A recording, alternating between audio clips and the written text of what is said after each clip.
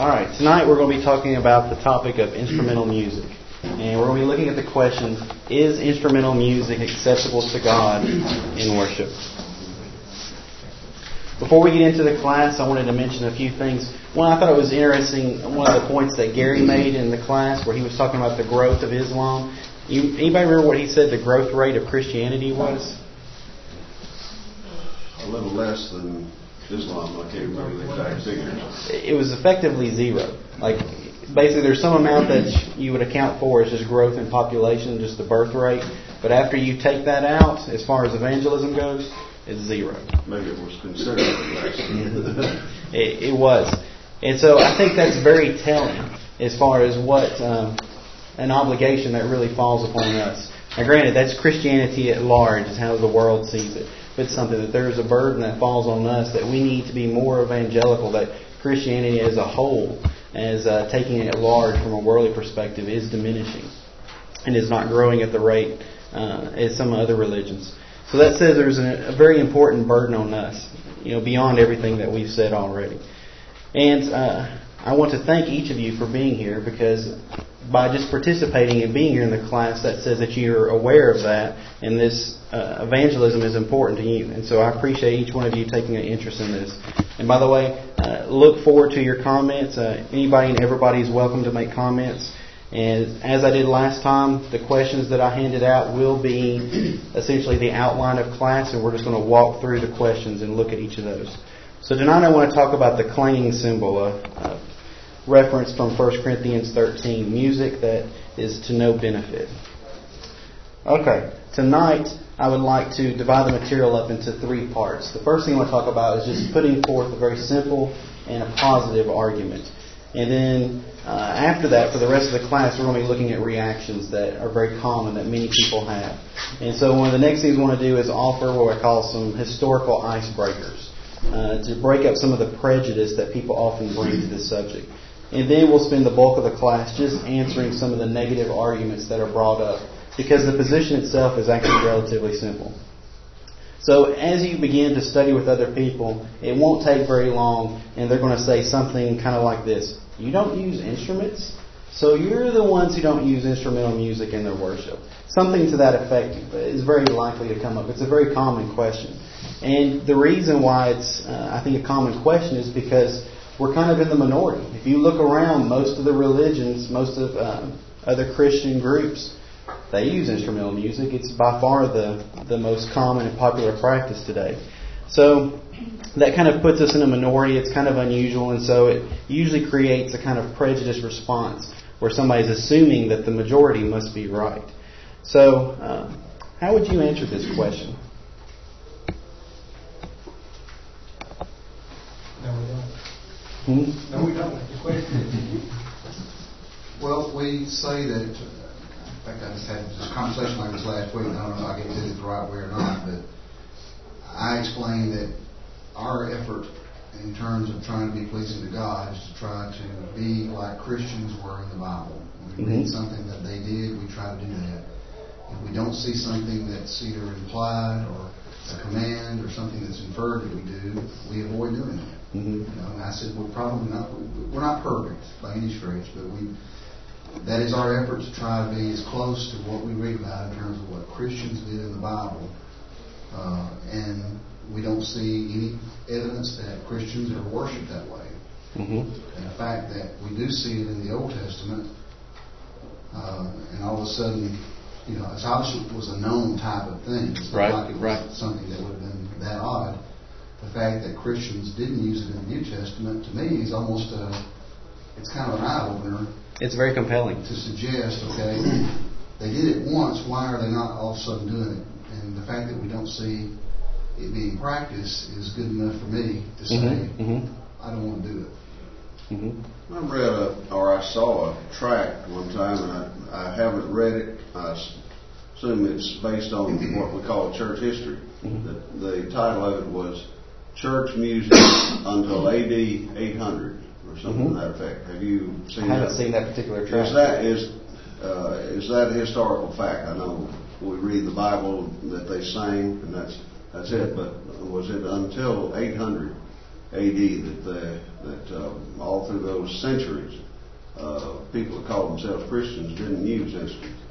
More or less, that's correct, and that's actually a point we're going to look at. And I think that's a very good point to bring up. The answer that I've used, and I think what Greg and what Scott have said is an important point. You don't want to go into a long dissertation where somebody asks that question. They're not looking for just a very lengthy response. And so something that says very succinctly why we do it, and then in turns ask a question. Because usually when that question is asked, there's some amount of prejudice and some amount of assumption that's based into that. And so you want to give, a soft answer turns away wrath. You want to politely answer, but then you want to leave a question to kind of disarm that prejudice and that assumption and leave them thinking about that. So I would just simply say God has specified vocal praise. The instrument, He specified that as well, the heart. And then ask this question, who are we to add to God's command?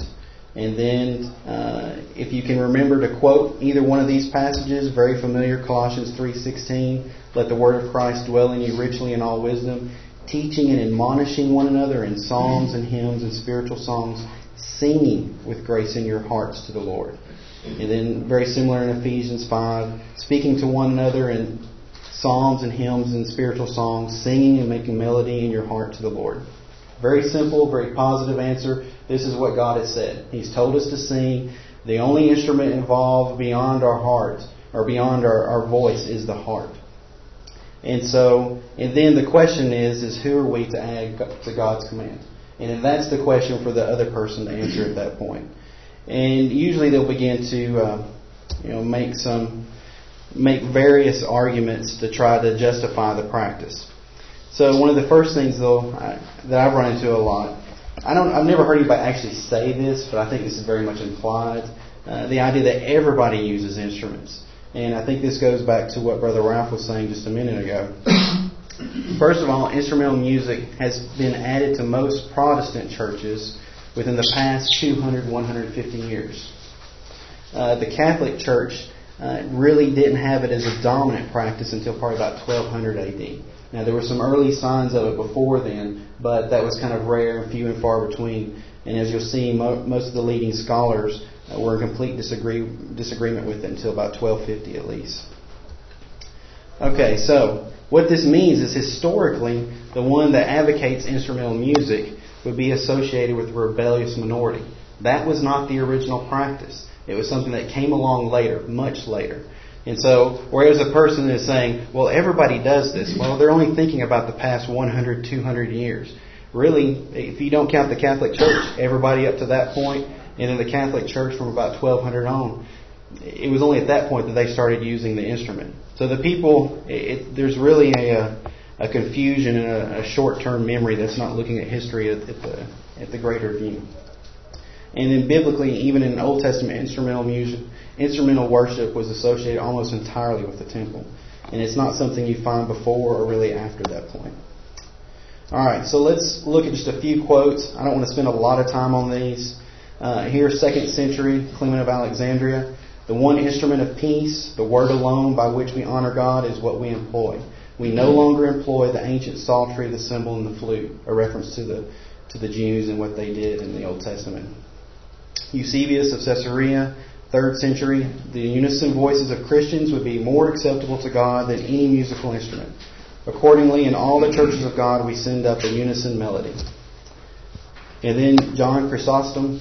It was only permitted to the Jews as sacrifice was for the heaviness and grossness of their souls. God condescended to their weakness because they were lately drawn from idols. But now, instead of organs, we may use our own bodies to praise Him withal. So he's making the point that just like many things in the Old Testament, God allowed them to use those things, but it was never really His primary purpose. And the New Testament has a much more spiritual and a much more pure focus. And you can make comparisons like in marriage, how polygamy was abolished as you go from Old Testament to New Testament. It'd be a similar refinement and move closer to what God's original wish was. The Dark Ages, the Catholic Church. Thomas Aquinas in his Summa Theologica. This is 1250 AD. Even at this point, the Catholic Church. Our church does not use musical instruments as harps and psalteries to praise God withal, that she may not seem to Judaize. So he's saying we're trying not to be like the Jews of the Old Testament. And that's 1250 AD. So again, there were a few Catholic churches using it before this, but this was not the primary rule, Thomas Aquinas being one of their greater scholars. Even the Catholic Encyclopedia, it references a lot of the material that we've mentioned already. They reference Clement and John Chrysostom, and I think they may mention Eusebius as well, but they also mention Thomas Aquinas.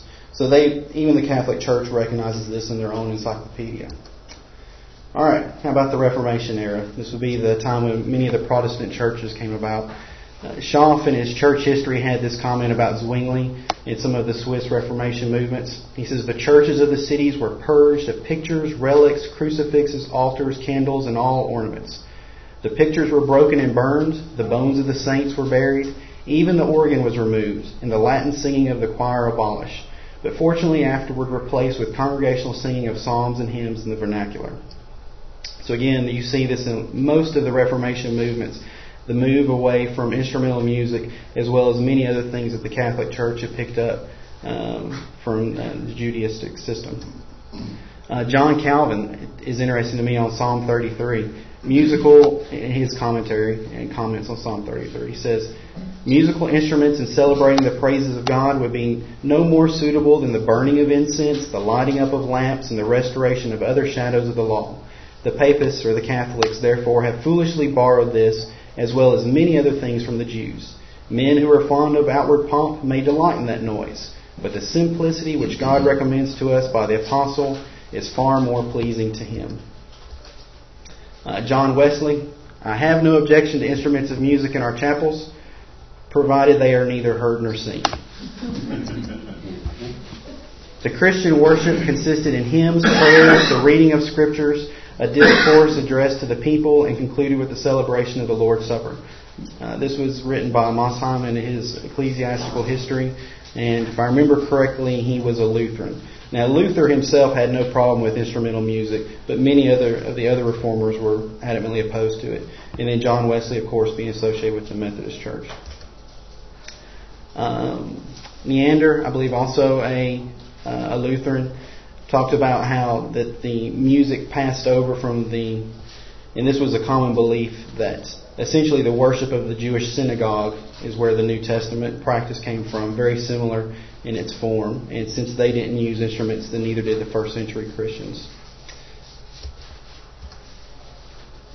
Gerardo is a very interesting case. He was a Presbyterian in their seminary, and even in 1888 he wrote a book, and he was kind of one of the last vanguards in their wing that was resisting instrumental music coming into the Presbyterian church. And he has a very good book called Instrumental Music in the Public Worship of the Church, and he makes a very strong case for Bible authority. And he uses very many examples that we would be very familiar with. In fact, you would be shocked to see who wrote it and where he was coming from. But that was the belief of his time. It is heresy in the sphere of worship. And then he makes a very technical argument. Solo never occurs in the New Testament in its radical signification to strike or play upon an instrument. And that'll make more sense in a little bit as we talk about the Greek some. Spurgeon, fiery Baptist preacher, praise the Lord with the harp. He's quoting from Psalm 42, and this is from his comments, The Treasury of David. Israel was at school and used childish things to help her learn. But in these days, when Jesus gives us spiritual food, one can make melody without strings and pipes. We do not need them. They would hinder rather than help our praise. Sing unto Him. This is the sweetest and best music. No instrument is like the human voice. We might as well pray by machinery as well as praise by it. So the point of all these quotes is to give you a flavor from all of these different denominations, even from the Catholic Church. Instrumental music was not common until much later. And so when someone says, well, everybody does it, what they're saying is an ignorance of this history. And I think one or two of these, obviously you would not want to quote all of these, and there's a lot more. But referencing one or two may be helpful to somebody to help kind of break up that prejudice, that iceberg that's in their mind that says, well, you clearly must be wrong because you're in the minority. Could at this time you quote the passage in Matthew 7 where it talks about the wide is the gate?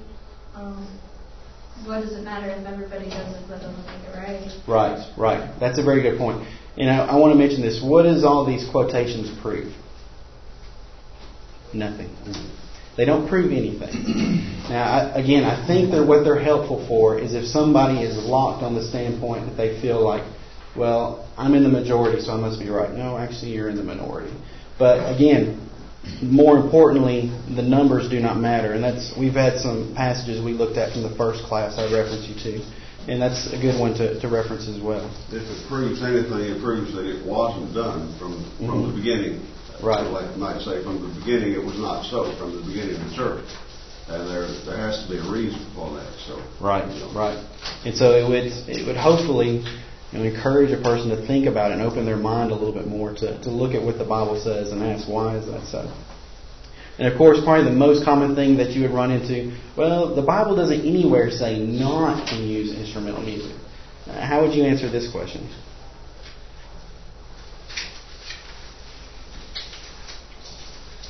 The example would be the example of the priesthood. Mm-hmm. That Moses spoke nothing against the priesthood, but that didn't authorize it. So you could take them to the Old Testament passages as well as Hebrews 7. The New Testament, Christ and Melchizedek. And so you would have Bible commentary saying that silence is binding. And using Hebrews 7 is very powerful there. I guess we use absolute truth. And God's Word is all we need. There's nothing we need to add to it. I think there's a little bit of a misnomer. I've heard people say, well, you can't prove anything by the silence of the Scriptures or by the silence of God. Well, God wasn't silent. And I think it's a mistake for us to fall into the trap of talking about the silence of God because He wasn't completely silent. He did command for us to use vocal music. And so I think it's a little bit of a mental trap that we can allow ourselves to fall into. He has actually specified what He's wanted. Now, the only thing He was silent on is what about all the other alternatives. But He wasn't silent on the primary issue, which is what kind of music does He want. So what that says is if God has told us what He wants, then we're presuming that it's okay to do something else. Well, I think a good thing to bring up is, well, how well did presumption work for other people in the past? Is God okay with that? How has He dealt with people like that in the past? A lot of very similar examples, or very well-known examples. Nadab and Abihu, remember when they were offering the incense? And of course, God incinerated them for offering strange fire. And then He told Moses and Aaron, by those who come near me, I must be regarded as holy. And I think that's very powerful because what that says is there was something fundamentally wrong with their attitude. They were coming to God with an incredible amount of disrespect and disreverence, and they didn't think God was holy, that He wasn't special. And He made an example out of them to say, yes, when you come before me, I am not like anybody else. You have to come before me with respect and with reverence. You must treat me as holy. And that's something that God's nature and our relationship to Him, that's something that transcends all time. Alright, what about King Saul? Remember how he was told to completely annihilate the Amalekites, and then of course he didn't. He saved the best, and he said it was to offer sacrifice. And Samuel's response, to obey is better than sacrifice, and to heed than the fat of rams. For rebellion is as the sin of witchcraft, and stubbornness is as iniquity and idolatry. Uzzah, again, notice, remember the story about how it has this introduction. Oh, let me back up. So Uzzah, of course, you remember when David was going to transport the ark, and Uzzah went and they didn't do it the right way, and then Uzzah went to correct it when the ox stumbled, and of course the ark was going to fall. Uzzah, good intentions, good motivations, trying to keep the ox from stumbling and trying to keep the ark from smashing into the ground, but he disobeyed God's word. He disobeyed God's law, and God struck him dead for his irreverence, the text says. David said that we saw him not after the due order. There was nothing that said, thou shalt not use a cart. That's right. They were just told how it was to be done. So they presumed, and they even presumed in sincerity. They had a good heart. They know that thought they were smarter than God, and they were going to improve on it. Right, that would be a bad mistake. Some of them would have required that he say, do not carry it on a cart, do not carry it on a camel's back, Do not carry it on the ground slide, as some of the old farmers used to have. Do not drag it. Don't carry it on your back. Just everything that there's no end to it. Right. That's right. There's not enough books to contain all the things, all the prohibitions. He just said how to do it. And David said, we didn't seek him after the due order. The due order was what he had spoken. And that's a good practical point too, that if we took the position that God had to say, this is wrong, this is wrong, this is wrong, we wouldn't be able to carry the Bible around in a wheelbarrow. I mean, as you said, there would be no end to the books.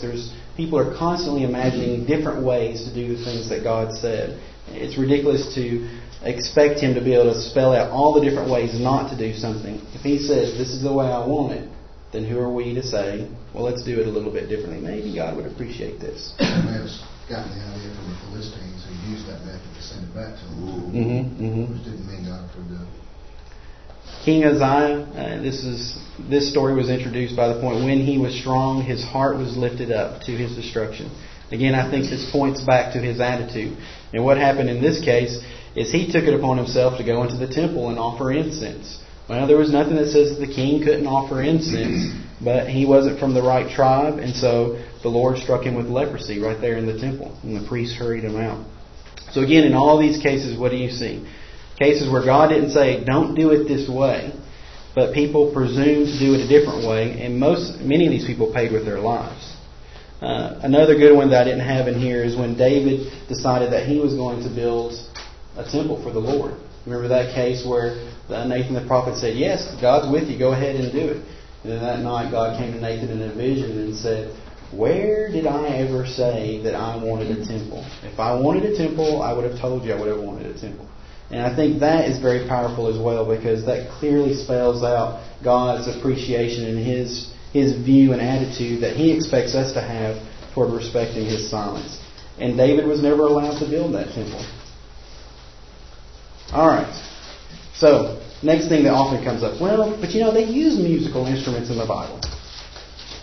Alright, true. However, it was limited to the Old Testament temple worship. And here's another point. They also offered sacrifices. They danced. They burned incense. They did lots of different things. They had the altars. They had all kinds of things in the Old Testament. So there's a saying that says, what proves too much proves too little. The idea is if this opens the door to something that's just clearly absurd, then the argument to open the door in the first place must clearly be wrong. So let's look at how the Bible shows music down through the ages. In the patriarchal age, there's no reference except for until the children of Israel were crossing the Red Sea. And you remember right after Pharaoh and his armies were destroyed, Miriam takes up a song and a dance with the other ladies and with timbrels. So again, if we want to use that as an example, that means we need to bring in dancing as well into the worship. But that's the only reference during the patriarchal age. In the Mosaical age, there's nothing, this is kind of interesting to me, there is nothing about instruments of music in the giving of the law. The only thing that's even closely related to that is He gives instructions for creation of what is called signal trumpets.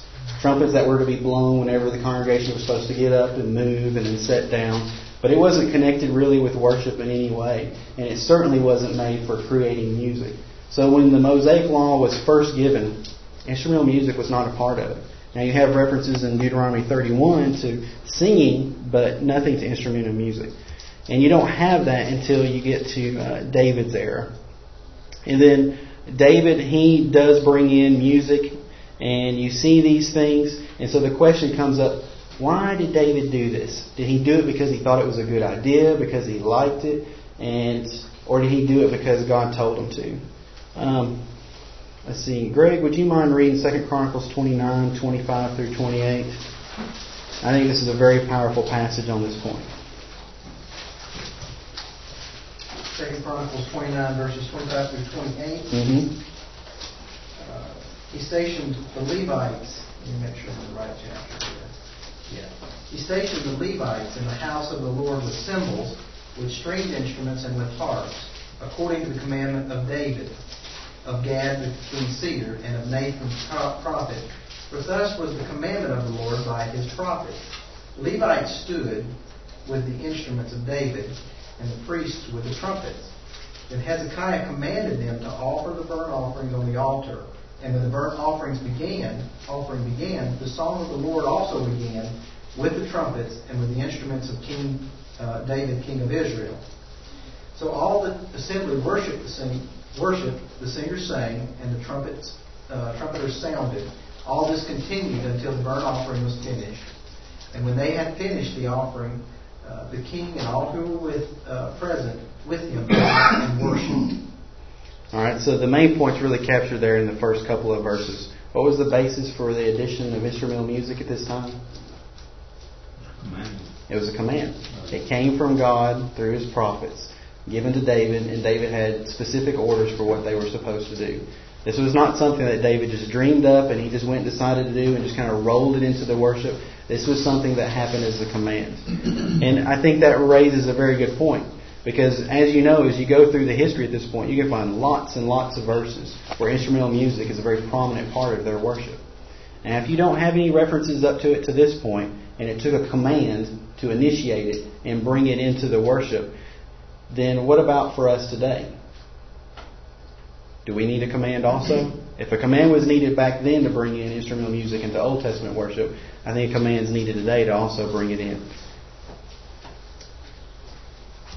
Alright, period of exile. I think, again, this is also interesting. As you look at all these passages, it appears that this music is brought in with the bringing in of the Ark of the Covenant and the establishing of it, and then ultimately the building of the temple. And what we see in Psalm 137, verses 2 through 4, is that the Jews that were carried away into exile, when they were away from the temple, they wouldn't worship with instruments. It was something that was reserved just for the temple. And then once they come back from exile and they rebuild the temple, then you see Ezra and Nehemiah once again establishing all the different orders and specific roles and procedures for all the people to use instruments of music by the Levites associated with the temple worship. Alright, and then very quickly we could just run through this. I think you're very familiar with this. What's the modern role of the Old Testament? Well, the Old Testament stories are examples. They're written for our learning. Romans 15:4, 1 Corinthians 10:6, and 11 through 12. They teach general principles regarding the nature of God, and they instill hope. They comfort us. They teach us many things, general principles, what I call here attitude adjustment. But they're not authoritative. We have lots of passages where God clearly shows that we're not to go to the Old Testament and the Old Law and use it as authority for any specific practice. We can use it to learn about God and His nature and how we should look at Him and have comfort and hope from that, but not for particulars of any specific practice. And then also I think it's important to notice from James 2:10 through 11 and Galatians 5:1 through 4, if you keep any part of the old law and you use that and you bring that in as authority, then you're indebted to keep the whole law. So what that means is we've got to rebuild the temple. We've got to go back to sacrifices. We've got to go back to incense and all these different things. If we're going to pick up one part of it, we've got to pick up the whole thing. There's no way just to pick out a specific part of it. Alright. So how about this? You ever heard somebody say, well, I understand what you're saying about the Old Testament. We can't use it for authority. But the book of Revelation, it's in the New Testament, and they use instruments there. John had different people that were using harps, and they were singing and doing all these different things. How would you answer that argument or that question? That was probably in heaven. Very good point. First of all, it's in heaven. And so, just like we can't go back to the old law and look at the Jews for our pattern of worship, we can't go ahead and look at heaven and say, well, whatever they're doing, well, we can do too. He spoke of things that were shortly to come to pass, I think, for the most part. I think that's a good point, is that these were things that were about to happen. This was not setting forth a standard for what he expected worship to be from that point forward. It's highly symbolic, the book of Revelation is, so we can't really take it all as being literal practice. Mm-hmm. And Justin, what were you going to say? I think this book teaches a while, but just even at the end when it says, if anyone takes away from the book of this prophecy or adds to it, they're going to be in trouble. So I think we have to be careful from the beginning when we go through the book of Revelation, because I think it is really hard to understand this stuff. Trying to use that to justify different things. So we have to be very careful with it, for sure. First of all, the references to instrumental music, they're in heaven, as Brother Alloway pointed out. Again, that's, we have to be careful when we say, okay, well, let's just take what they're doing in heaven as authority for what we need to do here. Again, that'd be the same mistake as looking back to the Jews and their system and what they did. But again, the problem is you're opening the door and you're bringing in a lot more things than what you wanted. They offered incense. They had golden altars. They had golden censers. They had a dragon, when this dragon could take his tail and knock all the stars down from out of heaven. And there was only 144,000 Hebrew virgin males that were saved. There's John eating a book. There's other incredible beasts that are beyond description. So we're not supposed to be taking all these things that we see in the book and literally. Revelation contains very figurative language. Revelation 1 through 3 talks about the angel coming and signifying to John things that must shortly come to pass. And then throughout the book, you see lots of references to prophecy and to vision. It's what they call apocalyptic language. It's meant to be very figurative. So first of all, it relates to heaven. Second of all, it's figurative. It's not supposed to be literal instruction anyway. And as we pointed out, the application was supposed to be immediate. This was not. It relates to destruction of Rome or Jerusalem, depending on your view. Not long-term doctrine for all Christians. Okay, another very common argument. The Greek word solo. And if you look at that word, you can see the word psalm. And the Greek word solo, in this case, it refers to the verb singing. And then psalmos, closely related to it. The idea is these words, inherent in the meaning, they refer to instruments of music. Just pull out a Greek lexicon. So the very words that you're using in Ephesians 5:19 and in Colossians 3:16, those words actually are requiring you to use instruments of music. Has anybody run across that? Many times? So how would you answer this? At the time of their use in the New Testament, the evidence is that they really did mean that. They really meant singing. The context of both of those passages actually forbid it to be a stringed instrument because it couldn't make melody in its heart. It couldn't teach. It couldn't admonish. And the Greek word solo in Attic Greek did have that connotation, but not in Koine. Right. So I think those are the two primary points that have to be brought out. And depending on which one you feel more comfortable with, I would lead with first. First of all, you could say, okay, let's go straight to the good lexicons. And I think this is the point that Scott was bringing out. This is Thayer's Greek lexicon. And he starts with solo. And he gives you the strict or the original meaning to rub, to wipe, to handle, to touch.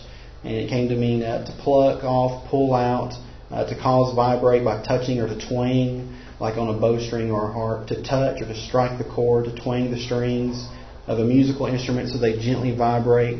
And absolutely to play on a stringed instrument, to play the harp, etc.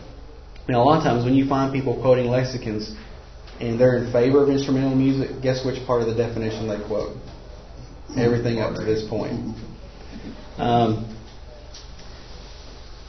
But he gives later, he says, in the New Testament, it means to sing a hymn, to celebrate the praises of God in song. And this gets back to what Scott was saying. This word changed its meaning over time. In fact, it originally meant to pluck hair, to pull at somebody's beard. So if we want to go back to the root fundamental meaning of this word, this means that if that's what we want to do, we're going to have to, in our songs, we're going to have to start pulling at our beards and pulling at our hairs instead of singing. That's what it means. If you want to go back to the root fundamental word. So obviously a person has to accept the fact that words change meaning over time. And as Greg brought out, at one point it did mean to play like on a lyre with a harp and to twang and to sing with it. But as time went on, it dropped that part of it and became associated by the time of the New Testament just with singing, just with vocal melody. So now there's in Ephesians 5:19 you see the word singing, but you also in both passages you see the word in psalms, hymns, and spiritual songs.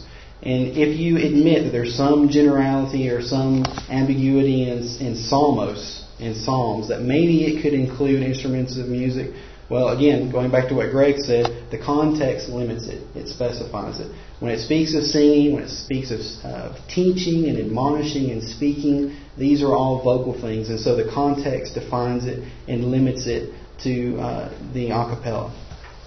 If it really meant an instrument, would we not all have to have one? Yep, very good point. So if it's inherent, then it's commanded. We have to do psalms, hymns, and spiritual songs. You mentioned asking questions or leaving with a question. One interim question that doesn't necessarily prove the whole proposition, but is a good question to ask when you bring them as these passages.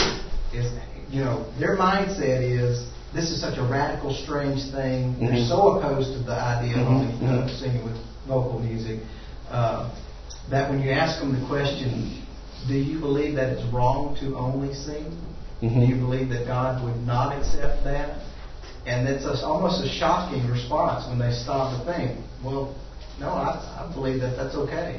Mm-hmm. It is all right. It softens their own mind towards looking at the thing. Right, but yet the language is clearly commanding it, so that puts them in a bind. Mm-hmm.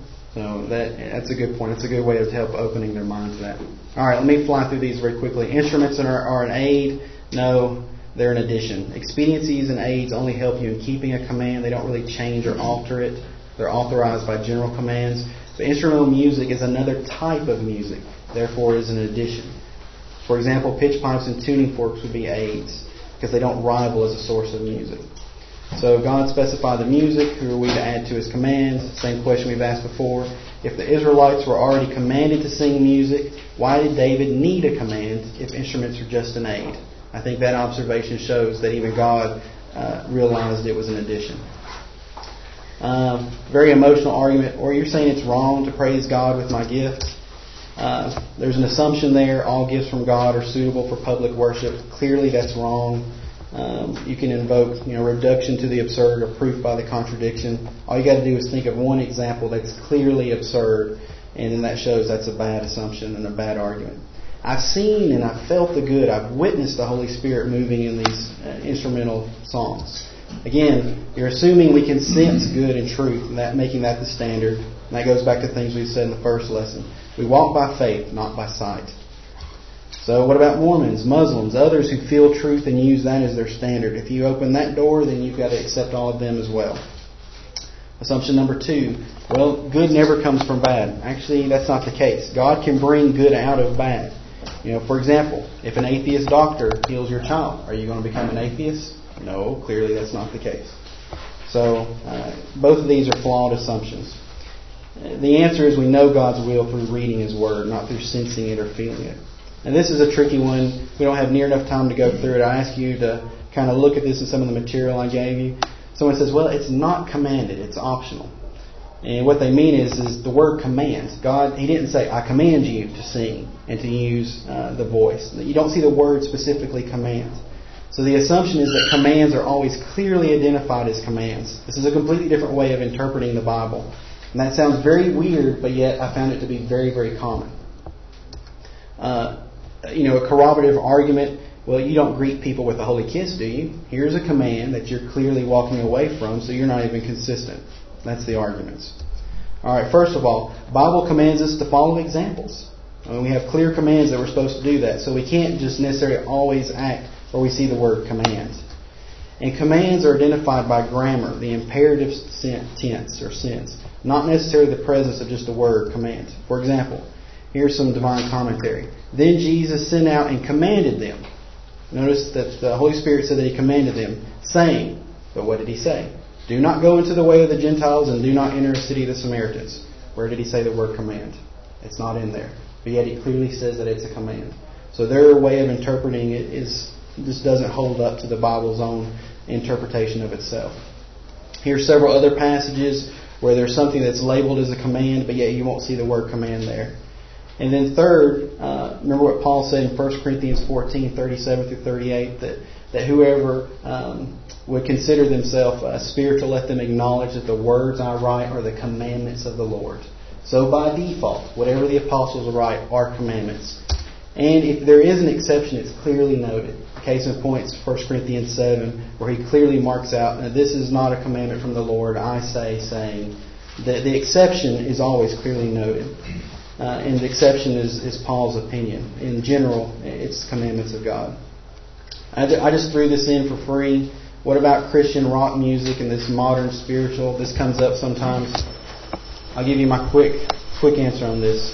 Such music is either worship or it's not.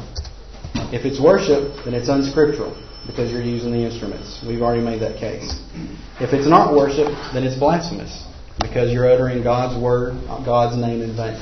So take it whichever way you want. Either way, it's not right. So conclusion, I think this is an important point because it says a lot about our attitude. And the key word here being presumption. And I think when you're working with people, that's something you want to help them to see. And then lastly, here are several references. And then if you didn't get a handout today, I'll have the handouts, the extra ones next time. So please let me know and I'll get it to you then. All right. Thank you for your attention and comments.